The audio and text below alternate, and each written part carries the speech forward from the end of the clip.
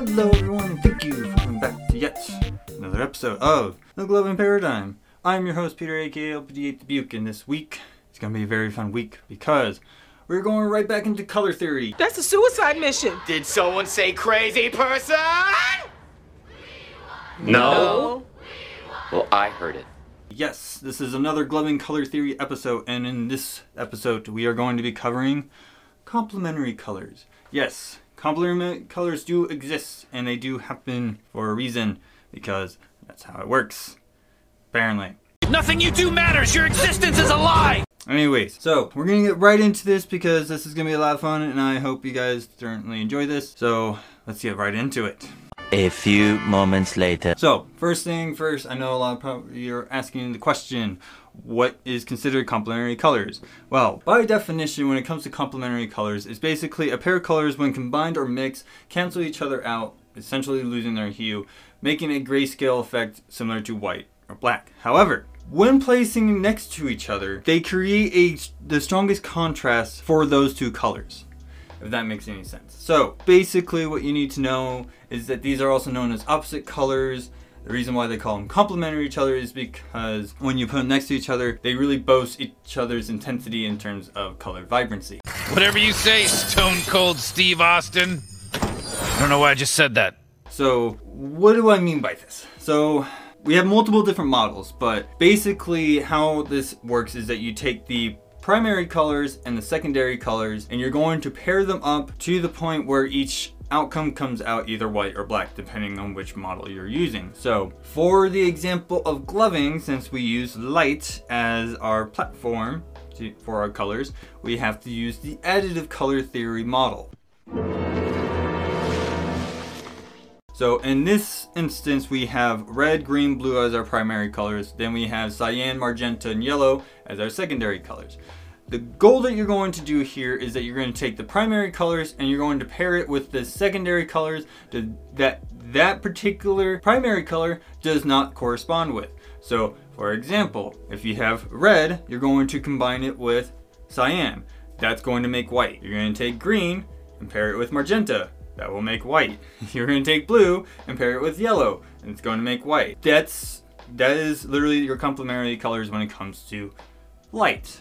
Now, subtractive theory is basically the inverse of that, because subtractive color theory literally has the primary and secondary colors of light switched. So the secondary colors are actually the primary colors and the primaries are the secondary. Why am I explaining this? Is there a reason why I have to keep explaining this? Your existence is a lie! Anyways, so when they're mixed, they cause a grayscale effect. They just kind of like cancel each other out. It's like taking a negative and a positive and putting them together. Nope, they just cancel out. All right. But when you put them together, that's where the contrast comes in. Wow, that was amazing. So the best way I can describe this is like if you're walking and you see red and blue put next together, and like blue starts doing this little popping effect with your vision, and it really comes out much more pronounced. That is what's known as complementary contrast. You know, it's literally the contrast between those two colors are being bolstered by being next to each other. Like that's kind of a neutral symbiotic relationship. I don't know why I'm using these random scientific terms, but guess what I am? And there is nothing you can do. Let's kill him. Oh, bring it on, Bow Wow! So that's basically what you need to understand when it comes to complementary colors. Depending on which model you're following, which traditional, light, and paint, and certain medias, 5 minutes later. they have different models to follow. Now, there's ones that the computer uses that has like a setup where it has the primary colors, but then the white, gray, and black scales are on its own separate axis. Therefore, I am not going to use it here, because that's just way too much work, and that's just a lot of useless information that I don't think we really need to worry about. You think you're better than me? So, when it comes to our particular model, which one do we follow? Well, since we are working with light, we are using the additive color theory model. By science, you cannot tell me you can use any other one and say that it'll still work. Unfortunately, no, because science has shown us by evidence that this is what it operates on. People don't tell me what to do. I tell them what to do. So, do you have to use this particular model in order for it to work? No, not necessarily. However, when it comes to just a scientific standpoint of making these these naturally pop out, you do want to follow the additive color theory model. Now, I'm not going to sit here and tell you that you can't follow the subtractive theory, even though if you try to follow the subtractive theory, it's just the inverse of the additive theory, so what's the point of doing that? First bite? But if you want to use like traditional color theory, where it uses the traditional primary colors, which is red, yellow, and blue, that's fine. Go ahead, whoop-de-doo, I don't care. I don't care. I don't care. I don't care. I don't care. You know, if that's how you want to operate, that's fine. That gives you a model to follow. You know, that's all you need to do. You just need that model to follow to really come up with the color sets. It's funny because it's true. So, like I said, when it comes to our particular model that we're going to follow, in this example at least, it's going to be the additive color theory. So, I already told you kind of the ideas of which color pairings that you have. Oh, thanks, man. So, when it comes to the additive color theory, when it comes to the combining aspect and the mixing aspect, when it makes white, it has to be at their fullest intensity. So when it comes to gloving, if you have these particular color pairings on the highest tint control / true brightness control setting, then you're going to have pretty much white on the idle. Why is this important to know? Well, I've always talked about how your tints can really help hide what colors you're using within your color set, right? So if you want to have a white idle and actually have very interesting contrasting colors to really pop out when you move your hands, you can use this model to kind of pull this off. So you can have red and cyan on high, put them together, it makes white, right? So on idle, it'll sit there and be white, but once you move it around, then you see the two contrasting colors, and they're gonna pop out way more. So that's something to take in consideration. That is the idea when it comes to using complementary colors within gloving color theory, is that you're using these to make them much more contrasting so that way they will pop out more. If I remember correctly, through the algorithm that the Uber Nanos use, they kind of follow this type of model. When they add in complementary contrasting colors, they really help your color selection pop out even more, if that makes any sense. Hopefully it does. I know sometimes I just feel like I'm talking to myself, because that's what I like to do, is talk to myself. Stop it. Get some help. What is wrong with you? Now, I will certainly say this. If you want to have one particular color be bolstered by the other complementary color, but you want that particular color to be the focal point, so in the example with red and cyan, let's say you want cyan to be much more pronounced. Then you want to make cyan a little bit more brighter than the red. The red's still going to complement it, but since cyan is much brighter, it's going to be bolstered even more because it takes more of the forefront. Hoping that makes sense. No. So once again, I'm just going to reiterate this. If you try to follow subtractive color theory, you're literally just following additive color theory in reverse. So if you want to use it as your method of how you go about your color programming, then go ahead. That's fine. I'm not going to stop you. I'm just letting you know that you're just kind of working backwards when it comes to additive color theory, and there's just no point in telling people at this point. It's just, you know, redundancy at this point, and that's totally fine. So, it is what it is. It is what it is. It is what it is. So, with that being said, I want to touch on traditional for a little while, alright? Because traditional color theory is a model that we can use. Is it going to be correct when it comes to a lot of people? No. But this is a model for you to operate with your colors and use that to your advantage, if done right. Now, I will certainly say when it comes to a lot of this stuff is a lot of trial and error. You gotta tinker around with these settings. You gotta see what really works and what really pops out, especially if you're trying to figure out how to make this work on camera, because camera is the thing that makes it difficult when people want to record. Yeah, I have a feeling I'm going to have to eventually cover a camera episode, and I'm really not looking forward to that. Please don't. It's just because I don't really know that much about cameras. What? I knew it. Stop letting him make you realize stuff.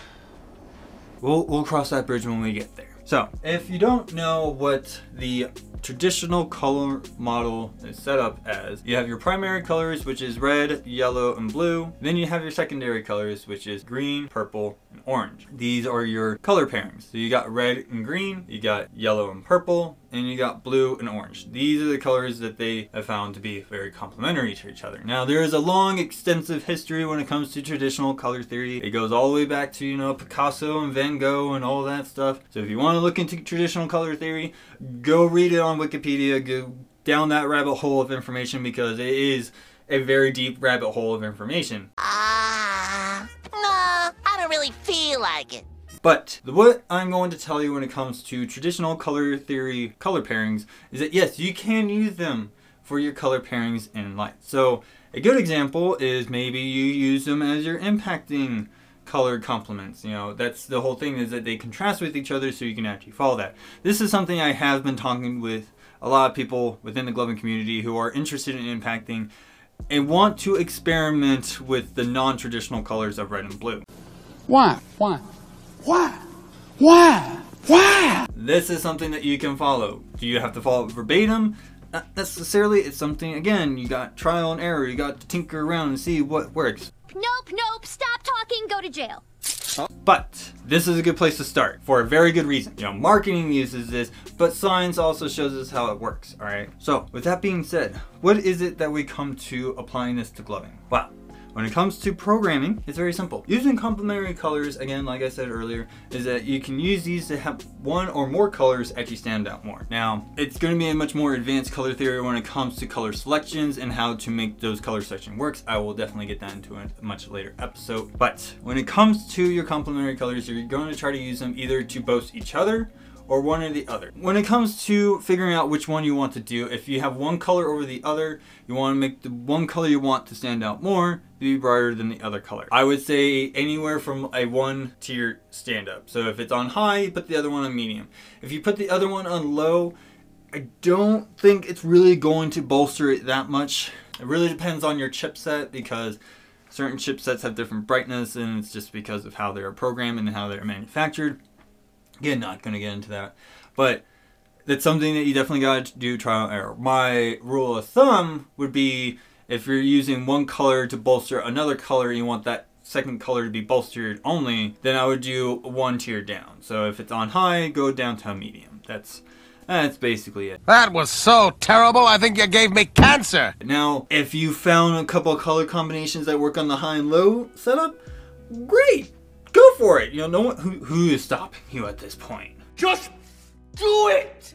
If anyone's stopping you, then that's just crazy. But like I have said, your tint control and your true brightness control is really going to help with that. Now, if you're trying to do really cool ideas like hiding it within white but still want them to be contrasting, my suggestion to you would then be basically it's very interesting how certain color programming selections go, but you can definitely put white in between your colors and put them on maybe like a medium or low. So if you have, like, let's just use green and magenta as your combo, right? You got green and magenta. Putting white in between is actually going to probably help.